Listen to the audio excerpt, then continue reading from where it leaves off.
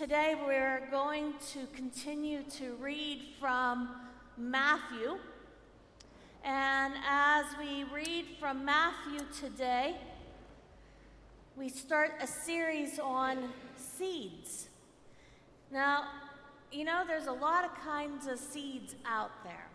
And one of the seeds that today we will be reading about is some good seeds that the Lord brings forth. So I'll be reading from Matthew 13, 1 through 9, and then 18 through 23. Hear these words. That same day, Jesus went out of the house and sat beside the sea. Such great crowds gathered around him that he got into a boat and sat there, while the whole crowd stood on the beach. And he told them many things in parables, saying, Listen, a sower went out to sow, and he sowed some seeds. Some seeds fell on the earth, and some seeds fell on the path, and the birds came and ate them up. Other seeds fell on rocky ground, where they did not have much soil, and they sprang up quickly, since they had no depth of soil. But when the sun rose, they were scorched, and since they had no root, they withered and died.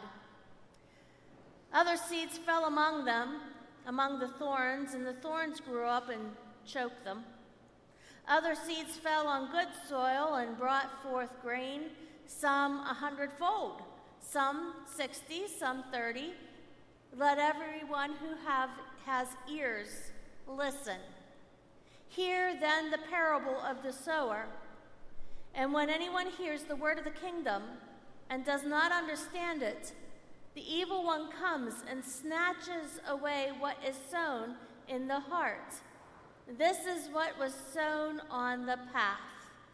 As for what was sown on rocky ground, this is the one who hears the word and immediately receives it with joy. Yet such a person has no root, but endures only for a little while. And when trouble or persecution arises on account of the word, that person immediately falls away. As for what was sown among the thorns, this is the one who hears the word, but the cares of the world and the lure of wealth choke the word, and it yields nothing.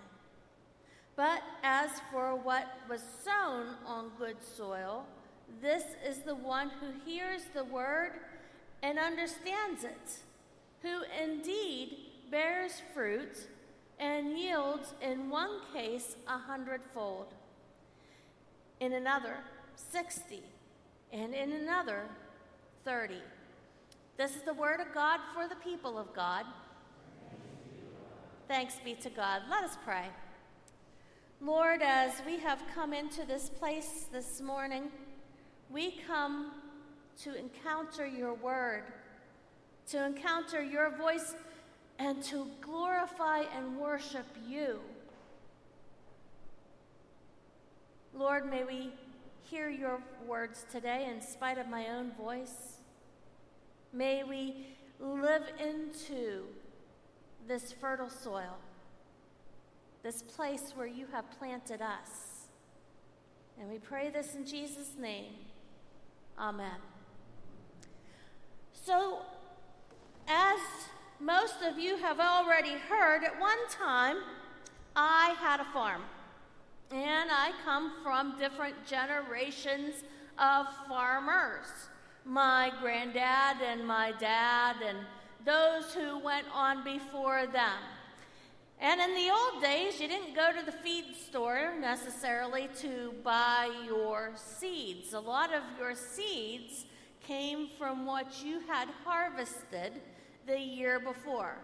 Well, then along comes Penn State and Ohio State and Texas A&M and they start doing agricultural studies, and they certify different seeds, and you can buy certified seeds now, and so forth and so on, and they live in different kinds of soils and different kinds of types, and you can even have, like, the Cooperative Extension Office come in, or you can go to them with different soil samples to measure how your soil is doing. Now, this happens to be some organic soil here that we had for the kids to plant today, and so there's no chemicals or anything in it. It's just natural dirt. Dirt. You know, dirt's one of those funny things. It's necessary in our lives, and yet, we don't want to be dirty. And yet, it's one of the most interesting things. I used to love to go with my granddad, and I remember when he would take all the soil samples up to have them tested in Brookville and make sure that he had enough fertilizer put on. And then when Mr. Wolf would come, that was the name of the man who had access to the lime, he'd bring in this giant dump truck and this giant trailer, and both of them would be full of powdered lime, and they would be spread across the fields, and I'd get to ride in the dump truck with them. Woohoo! Now, those things were fascinating to me. But it all came down to, you had to have the right mixture. Now, when we planted oats, I remember sitting there and Granddad telling me to count out 100 different kernels of oats.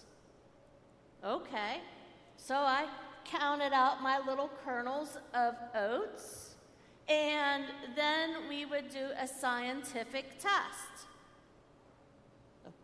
We'd get them wet on some paper towels, and we would count to see how many would sprout and how many didn't sprout. So because there were 100, we knew right away what the percentage was that were going to grow, and the ones that weren't going to grow, we knew what that percentage was too. And so we would find the right mixture, or the right amount of seed planting, if you will, to make sure that the field was full of oats. Same thing with corn. You'd make sure you use the right plates on it, and so when you dug your trench and it dropped the seeds down in a row, it would do whatever it needed to do. Now, today, they make sure that there's rain-resistant ones, and there's drought-resistant ones, and all that kind of stuff. But, you know, back in the old days, I think it seemed a little bit simpler. At least we did all the scientific stuff ourselves. But God had a plan. You see, He made sure that there were enough things on this earth so that not only animals could take care of themselves, but especially human beings could take care of themselves. And He knew that this group of people that He was talking to was an agrarian society. In other words, they were farmers. And if they weren't farmers, they had to at least plant their own plants so they had something to eat. Now, in Israel, where the Sea of Galilee is, where He had gotten into the boat, that is a more lush type of an area where there is more farming going on, because it's not as dry or hot. Yes, they have a rainy season, lasts about 13 days. Woo! Yeah, okay. And the rest of it gets dry, but because they're along the Sea of Galilee, they can irrigate. So it takes all that right combination of warmth, and it takes the sunlight, and it takes good ground. And believe it or not, there are a lot of rocks around. Remember, I told you before that my granddad used to send me out to pick rocks with, he used to call it a poke. Some of you know what a poke is. Others of us call it a bag. And I'd go out and pick or a 5-gallon bucket, and I'd go out and pick my rocks. Every bag that I could get filled up, I'd get $20. That was a pretty good deal back in the day, right? It took a long time to fill up a bag, too. So he wasn't out too much money. But Jesus was telling us and telling these people that the good seeds needed to fall. But not all the seeds would fall in a good place. Some of them would fall on the path. Well, if you ever walk along a path, you know that the path is generally more rocky. And so they don't do very well. And if they do happen to fall on shallow ground where they can't get their roots down into the ground, well, they dry up pretty quickly.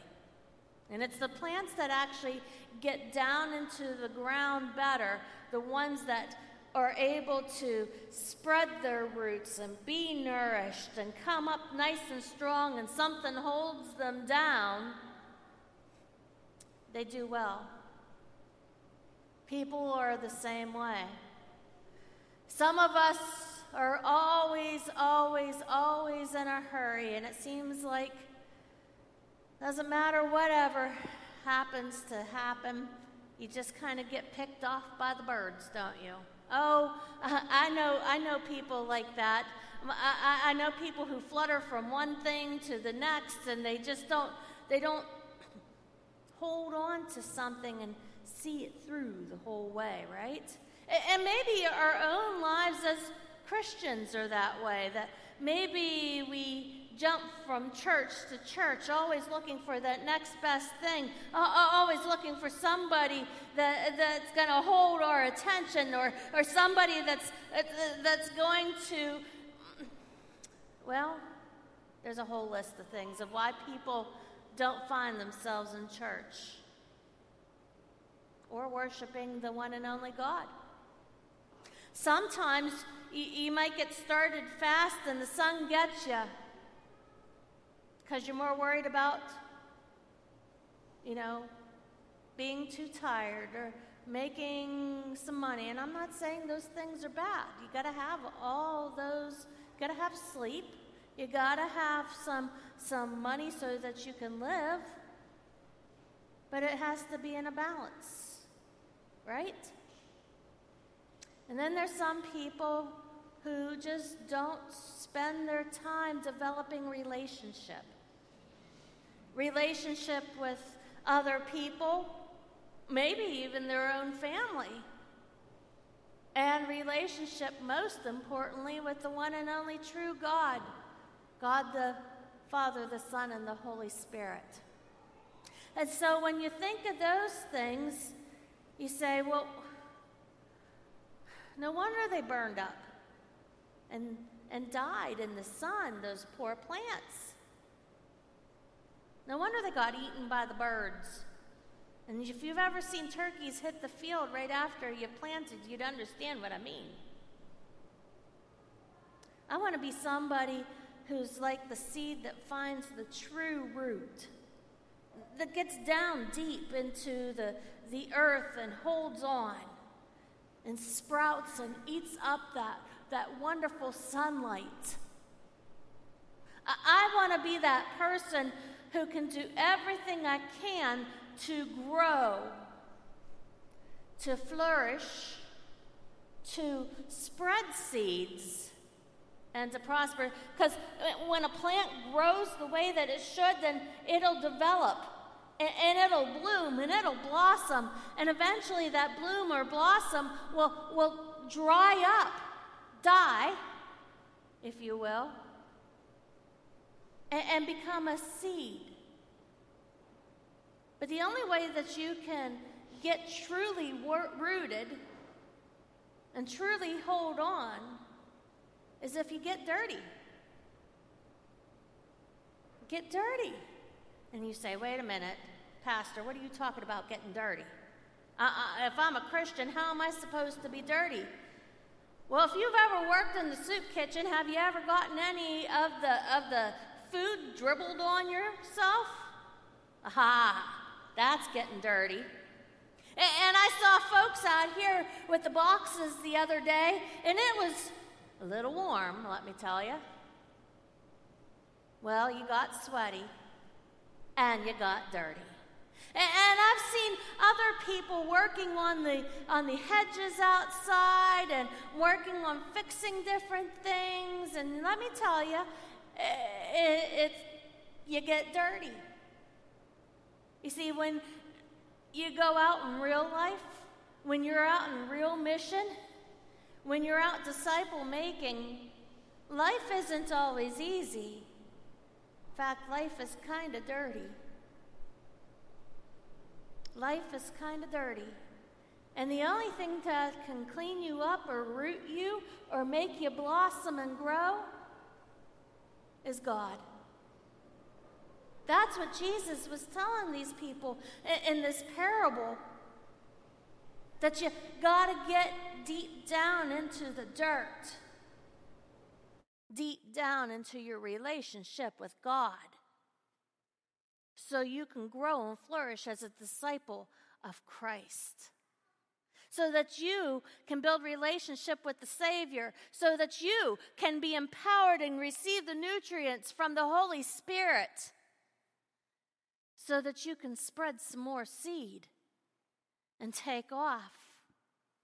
Ever look at those plants that are outside and know that they are those beautiful summer plants that are outside, that are blossoming and blooming out there right now? They could even be divided up if you wanted to and spread out even further. Why? Because they had taken root, they have taken off, and they have spread and they have grown. Well, folks, are you spreading and growing? Are you getting dirty? Are you willing to get your hands dirty?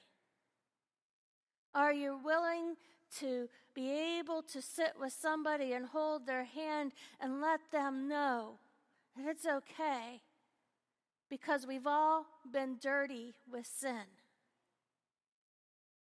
And it's Jesus Christ who cleans us up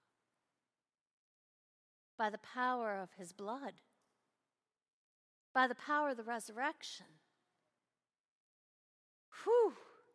Now, if you stop and think about that, and I'm including myself in this. See, you don't realize I have to preach these sermons to me first and work on my own self.